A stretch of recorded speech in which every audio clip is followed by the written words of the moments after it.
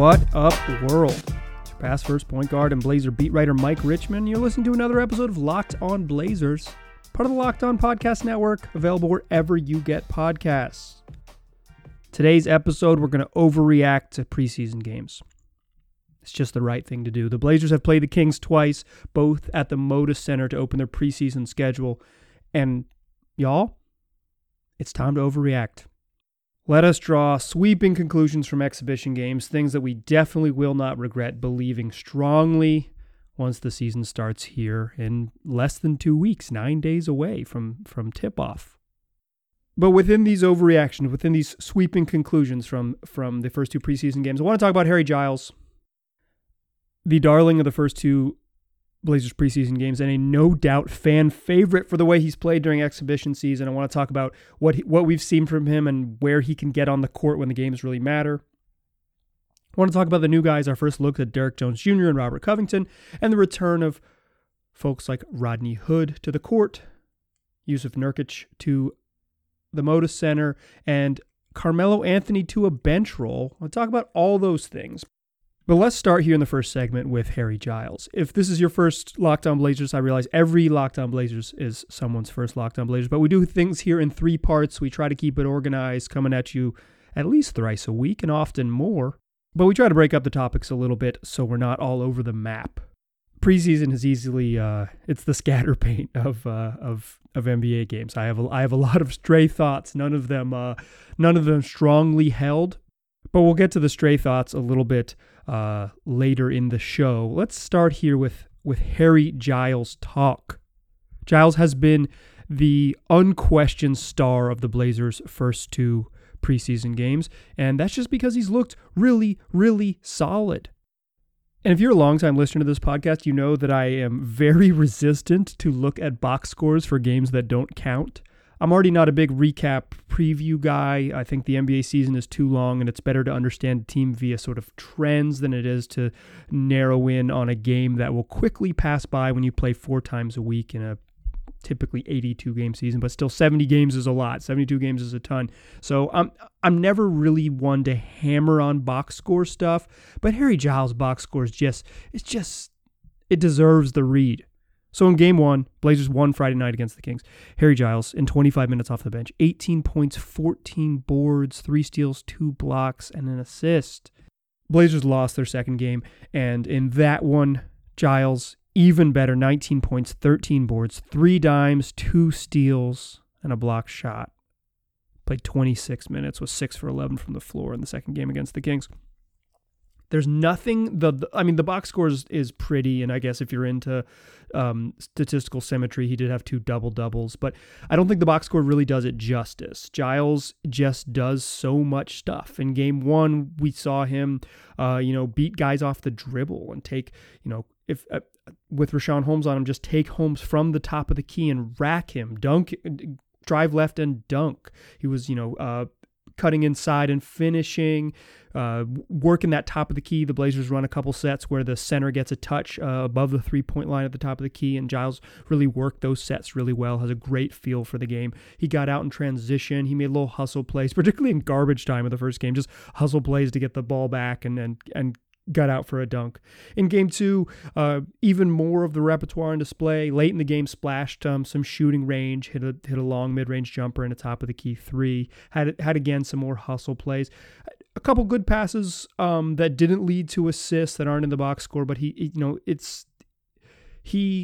checks a lot of boxes. He's big. He plays hard. He's got good shooting touch. He can handle the ball a little bit. He's got a really good feel for the game. He is incredibly fun.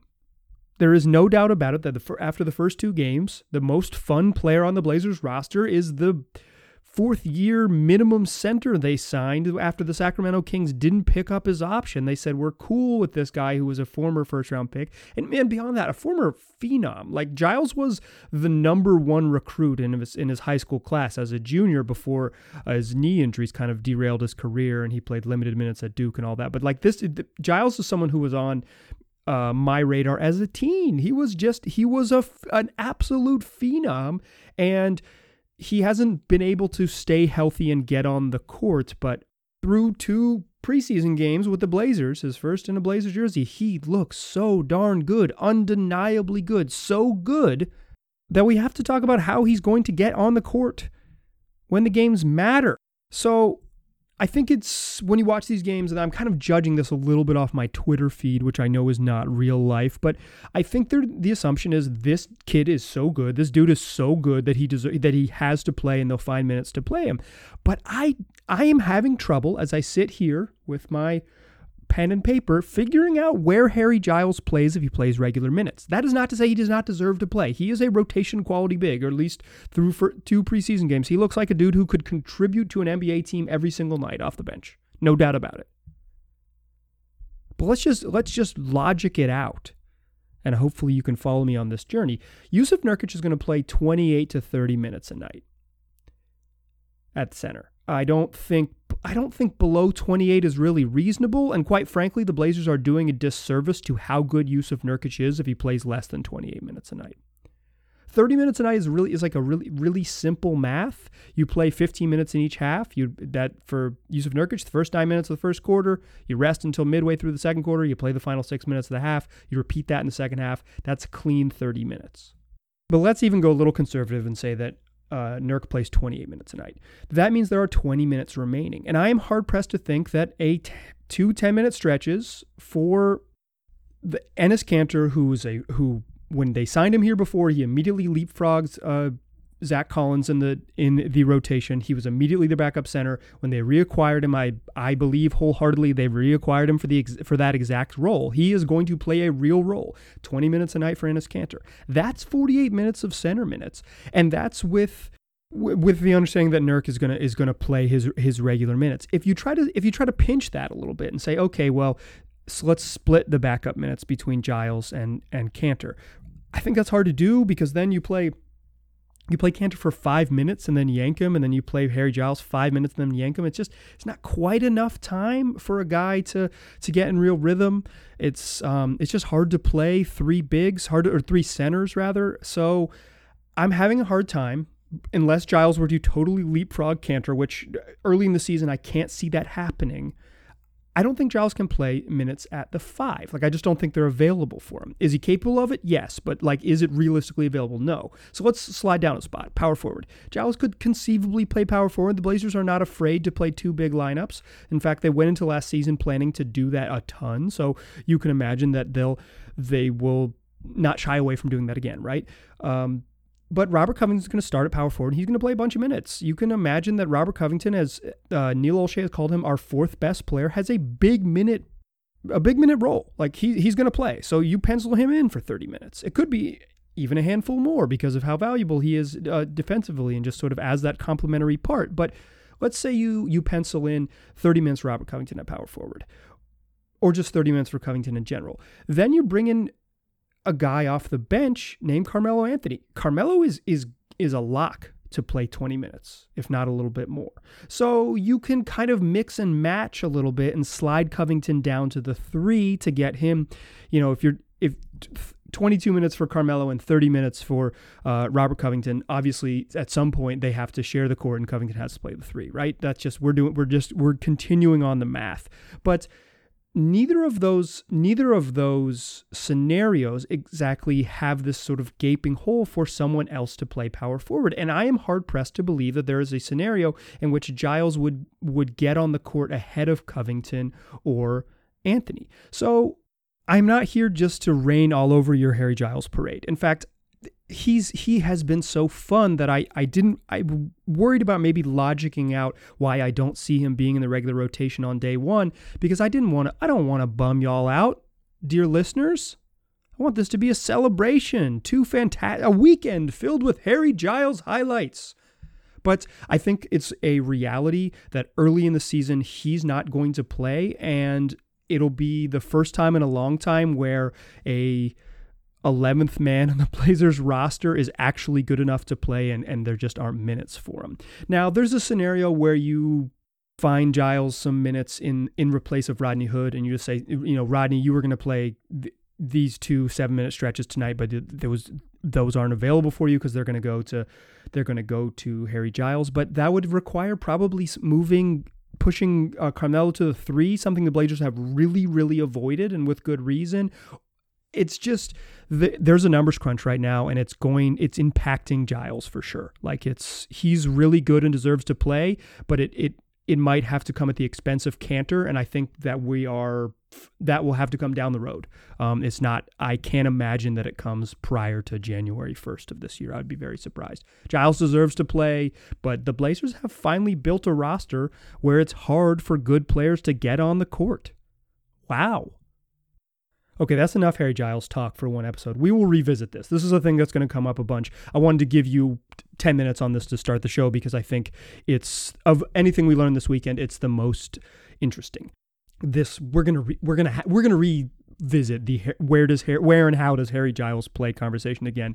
I have no doubt about it. In the second segment, I got some more straight thoughts. I want to talk about the new guys, Derrick Jones Jr., Robert Covington. We'll do that. But first, let's talk about Built Bar. Y'all know Built Bar is the best tasting protein bar ever. If you don't know Built Bar, let me tell you, this is the best tasting protein bar ever. Comes in 18 amazing flavors, all of which are covered in 100% real chocolate.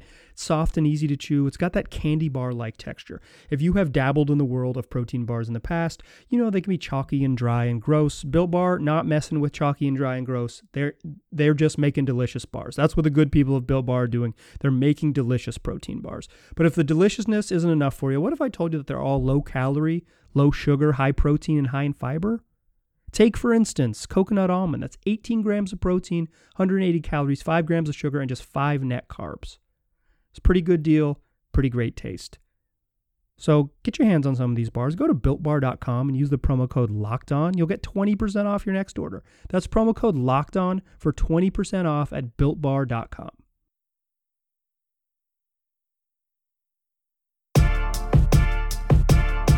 All right. If you're listening to this show late Sunday evening or on Monday morning, well then, Mailbag Monday is just a few hours away. Our weekly mailbag episode, we do it each week. I record it on Monday evenings. It posts on Tuesdays. If you want to get involved in that episode, just tweet at me at Mike G. Rich or send me an email, lockedonblazerspod@gmail.com. Get involved with Mailbag Monday. It's a ton of fun. All right. In the first segment, we talked all about Harry Giles. Just a fantastic and tantalizing prospect, someone who was supposed to be an absolute stud in the league, who so far is an absolute stud in preseason. He was supposed to be a phenom at 17, and it's been a long journey there, including a whole redshirt year in the league, but you get it. Giles looks good. He is fun. He's the big winner of the Blazers' first 2 preseason games, but he wasn't the only one on the court, and that's what I want to talk about in the second segment.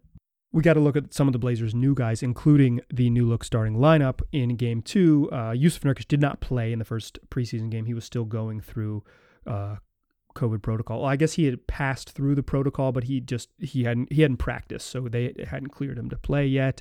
No big deal. He played Sunday. He looked pretty good. Nurk looked good on defense, a little sloppy and offensively moving the ball around, but he's still giant. That hasn't changed, and as his touch gets a little better with a little more seasoning, he's going to be back to being a really good player. Made some good plays on defense. This podcaster, not concerned about Nurk. But Nurk is, in some ways, a known quantity. Obviously, he's a young player who can get a lot better, and we will be closely following those improvements. But the sort of unknowns for this team were the new guys, the 2 new wings, small forward Derrick Jones Jr. and power forward Robert Covington. Maybe we should just call them forward Derrick Jones Jr. and forward Robert Covington. I noticed a couple times, particularly in Game 2, that in transition they would freely change who they would guard. Depending on how they would sprint back. If it was Bjelica was is the 4 and Barnes is the 3 functionally for Sacramento, but depending on where they got back, Jones Jr. would go one place and Covington would go the other place. Just kind of how the transition defense worked, even though those weren't technically their primary assignments. So what do we see from the 2 new guys? Well, my number one takeaway about Derrick Jones Jr. is that he's going to be a really valuable cutter as he gets more and more comfortable with how the Blazers sort of flow offense works. And I don't mean that the Blazers are going to run a lot of straight up plays for him. I think they'll run roughly 0 every game for him, maybe 1. I feel like Derrick Jones Jr. is like very likely to get the first play of the game called for him. The one that they script heading off the. In the pregame locker room, they'll script a touch for Derrick Jones Jr. But other than that, he'll get his points as getting in where you fit in. But he's just the random cutting on the first play of game 1 of against the Kings. He just had a random cut off of when Kander had it in the post and ended up scoring a layup. And I think it's just that random cutting and that athleticism, that burst is really valuable. The other thing, my other takeaway from Derrick Jones Jr. is if you can bet on him setting a career high in 3-point attempts, pound the over. He set a career high in 3-point attempts last season, in fact, with Miami Heat, taking 2.2 a game. He only played 25 minutes a night, so let's say his role expands. He's just naturally going to pass that by virtue of playing more minutes on this team. But he was taking 3.5 per 36 with the Heat. That was career high as well last season. I'm taking the over on 3.5 attempts a game. Like, I think Derrick Jones Jr. is going to be getting 4 threes up, 5 threes up a game. I know he's not a shooter, but he's below 30% for his career, right? He's just a bad outside shooter. But one of the things the Blazers do is they just say, we don't care about that. We need you to shoot. Here's the places you'll get shots in the offense. Go get these shots. Early in game 1, maybe the second play in game 1, I don't think it was like a designed play, but just in the flow, Derrick Jones Jr. got a little flare screen from Kanter and hit a 3 kind of halfway on the move. Early on in game 2, again, he got another 3 on the move. In the first game, I was watching the replay on ESPN, and Richard Jefferson says, I think that's a preseason shot, which I thought was pretty funny because, like, there's definitely a difference between a shot you'd take in the regular game and in the course of a preseason game. But I don't think that's a preseason shot. Like, I think that's what Derrick Jones Jr.'s role is going to be. I think this is the Mo Harkless effect. Like, Mo Harkless was a reclamation project.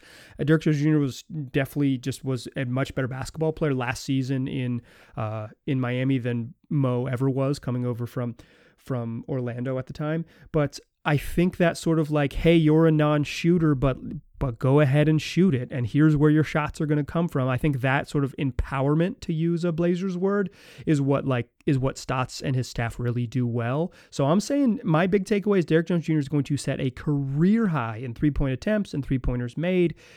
He's going to be fun with some obvious highlights. If you listen to the podcast I recorded at the end of last week, the most recent one in your feed, I said I was really just excited about watching him dunk and watching him do fun basketball things. But my takeaway from him is that he's not going to be this sort of like non-shooter. He's Mo Harkless with supercharged bounce. Like, that's his role, and probably a better one-on-one defender than Harkless was. He's really intriguing for his length, and he's going to get him up. I'm not worried about him shooting threes. We'll talk about him making threes maybe another point, but just in terms of attempts, Derrick Jones Jr. easily career high in attempts and made threes. The other new guy, Robert Covington, the preseason is maybe hard to appreciate what Covington is really going to do for the Blazers, which is like sort of up their level of good team defense against elite teams. Like, I think that's where his real value will be. Like, is having a really heady help defender enough to sort of boost this team against the best teams in the league in the regular season. Playoffs is a whole new beast. We'll talk about that when it's playoff time. I'm just talking regular season NBA basketball. Can Covington raise the floor of this team defensively against the elite offenses, the elite scorers, and things like that? Hard to judge that in preseason against the Kings. They don't have one of those players. It's not like guys they're not gonna change up who they guard. You just guard who your position is or whatever. There's not specific assignments for that type of thing. But Covington looked really smooth in game 1. He was one of the few starters. Terry Stotts did not play most of the starters in the second half of game 2, but Rocco and Derrick Jones Jr. were the starters who played, and Rocco he fit really well with the second unit. He's such a valuable complementary part. He doesn't force things. He made threes in game 1. Everybody made threes in game 1, but he just has I mean, my jury's still out. I don't have a big takeaway on him like I did like immediately watching Derek Jones Jr., but his ability to be a complementary part is just it's so obvious. He's just such a good, he's just out there holding the band down, playing a mean rhythm guitar, just holding the beat, holding the melody, driving the song forward. Just a fantastic rhythm guitar when the Blazers have a bunch of guys who want to take solos. And that metaphor is a great place to end this segment. Third segment, I want to talk about Carmelo Anthony. He had an amazing game one and what sort of new bench role Carmelo might bring, and a couple more stray thoughts. Yeah, let's overreact to some preseason games. Let's close out the show doing the same thing.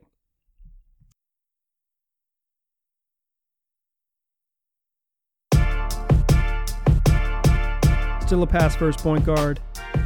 Still Mike Richman. Still listening to Locked On Blazers.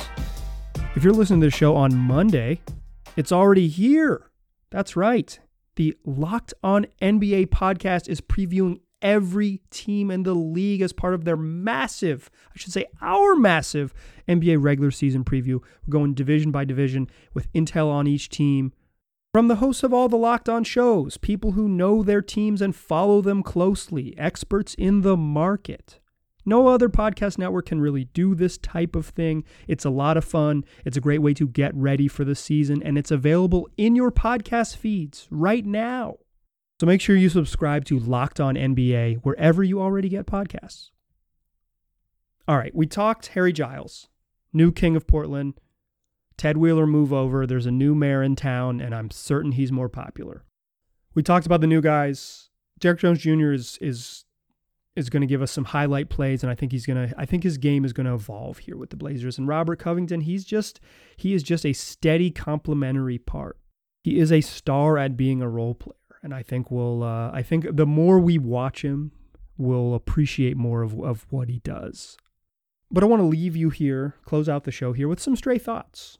First, Carmelo Anthony played a near perfect game in the opening game of the preseason.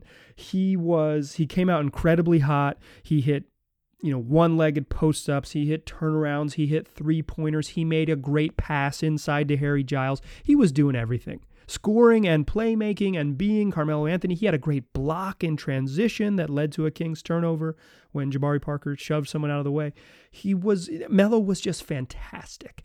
And he wasn't nearly as good in game two. Everyone looks better when the shots go down. He didn't make his shots in game two, but he's probably not going to average 20 points per game off the bench. Boy, would that be something. But he showed why I like him as a backup so much. They're just how many teams in the league will have someone who can guard Melo? He can bully undersized fours, or if teams try to put a wing on him, he can bully them in the post. And he's not as quick and explosive as he once was, but if you put a traditional big on him, he's just going to take him out to the perimeter and jab step him to death. The Blazers have other options in the second unit. Gary Trent Jr. looked really good in game two. Shooting threes. Gary got lost a couple times driving to the rim that were a little crazy, but that stroke is really special. They've got a lot of offense. Enes Kanter can score on his own. Rodney Hood, we'll talk about in a second, probably provide some individual offense. But so every single night they won't need Melo to go off and carry the second unit like they did a little bit last season, but I think you just saw a glimmer of that in the first game that was like, there are going to be nights when the other team just doesn't have the personnel to guard someone with his type of individual offense, the individual just shot creation in the second unit, his strength, if he gets guys on the left block to score in a couple different ways, his ability to take quick pull-up shots, catch and shoot threes, or one dribble, two dribble moves. Like Melo he's not going to have a magic night every night off the bench, but he's going to have a handful this year where it's just like, man, what an asset. If he accepts this role, and he seems really to accept it, like it seems to be this perfect marriage for the Blazers, and Melo as a backup four is quite a gift. Sunday also marked this was game 2 of the preseason, also marked the return of Rodney Hood to the court. A little over a year, about 53 weeks if you're scoring at home. after sustaining an Achilles injury. Rodney Hood back on the basketball court. Missed a couple shots early, but did his first bucket, his only bucket of the night, was vintage Rodney Hood. Caught it on the right block, used his size, took a little turnaround where the guard on him had a contest, but Hood is long and has a high release, and he just easily hits a turnaround mid-range shot. Not a shot that a ton of teams take in the league nowadays, but the Blazers with Melo and Rodney Hood have guys who want that shot, and the Blazers will allow their players to do what they want to do, allow guys to get to their spots and score how they score. There's no real takeaway from Hood other than to say it was really nice to see him get back on the court. You know, his body, I think, when he was first getting back into 5-on-5 this week, just wasn't quite where he wanted it to be, and he didn't play in the second half either. Pretty limited first stint from first little run from Rodney, but really, it's just a really special thing when people who sustain very serious injuries can get all the way back to the place they want to be. So there'll be more important, bigger nights for Rodney Hood, hopefully in the coming weeks. But it was just to see him back on the court gave me some warm fuzzies, and I hope it did for you too. Some other stray thoughts. The Blazers offense is going to cook this year. Like they were third in the league in offense last year, in offense efficiency last year, and they're better than they were last year. Like they have more weapons, they have more scores. Gary Trent Jr. is better now than he was for the bulk of last season. Carmelo's in a better role. They've added, I don't know if Derek Jones Jr. is a better scorer, but him and Covington add a different look. They're going to have more Nurk, who's a better offensive player than Hassan Whiteside. He's maybe not as efficient right around the rim, but he does more stuff, opens up more offensive options than Whiteside does. Like this team, and I think like Melo having a really big game one and then not having a big game two is what really solidified this for me. If they are, because Dame was just in cruise control in game two. He took some deep threes and kind of got into his stuff in game one. Game two, he did not care about that. Clearly just kind of, I get the ball all the time, so I'll get to find my rhythm. I'm Damian Lillard. These other dudes, they have to pick their spots. Dame still had a couple pick and roll plays where he's just an absolute maestro, and he just commands so much attention, and he knows that he's going to command that attention, that he's really good, y'all. But he wasn't trying to score on his own in game two. And the Blazers still at times, the offense was humming. They didn't play particularly well in the game, and they missed a bunch of shots, but I am bullish on this offense. I think this could be the best offense in the league, or depending on how good Dallas is and how healthy Kristaps is. They're obviously, I think they were the most efficient offense in the history of the NBA last year on a points per possession basis. So they're going to be really good again. It remains to be seen kind of what Brooklyn will look like with Kyrie Irving and Kevin Durant. But the Blazers are right there in that tier. They might still be third, but this is going to be a better offensive team than they were last season.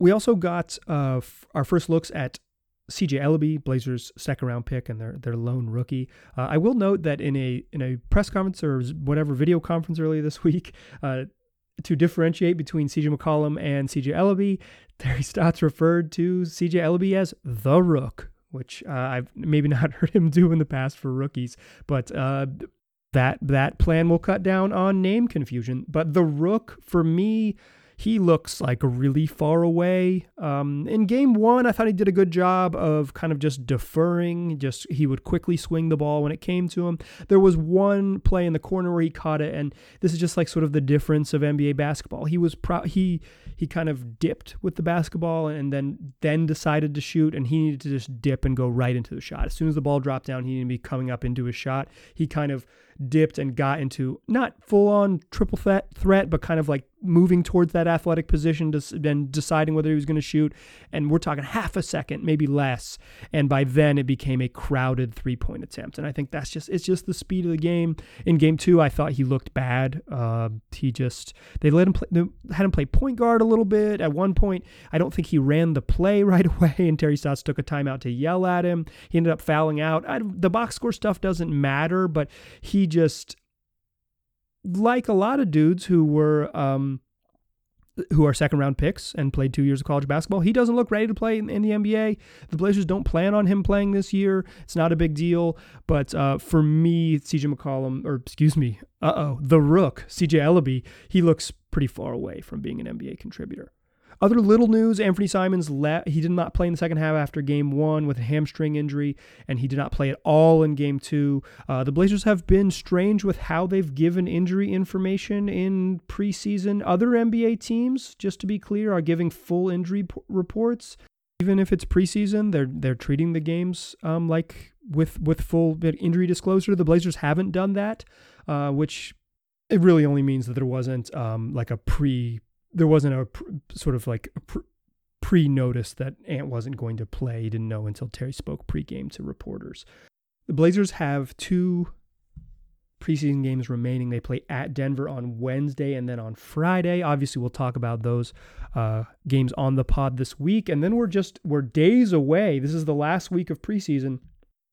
The regular season starts a week from this coming Wednesday on December 23rd. So I think the Blazers will treat game 4 a lot like they treated tonight, where they will not play their main guys in the second half. They'll play, extended bench minutes. So if there is going to be sort of a regular run where we get a sense of what the rotation will be like, and I don't think we'll get 4 quarters of that, mind you, but I think we could get 3 quarters of regular rotation before sort of an extended bench run to close out the game. It'll happen on Wednesday night. For whatever that means, I think Wednesday will be I don't know if it's the most important preseason game, because I think none of them are important. They're all equally unimportant, but perhaps the most telling game will come this week. Obviously, we'll talk about that right here on this very podcast. Like I said at the top of this segment, we got Mailbag Monday coming this week. So if you're listening to this late Sunday evening or on Monday, tweet at me at Mike G. Rich or send me an email, lockedonblazerspod@gmail.com, to get involved in our weekly mailbag show. Tell your friends about this podcast. They can get it wherever they already listen to podcasts. Just search Locked On Blazers. It'll be there waiting for you. Appreciate you listening. Talk to you soon.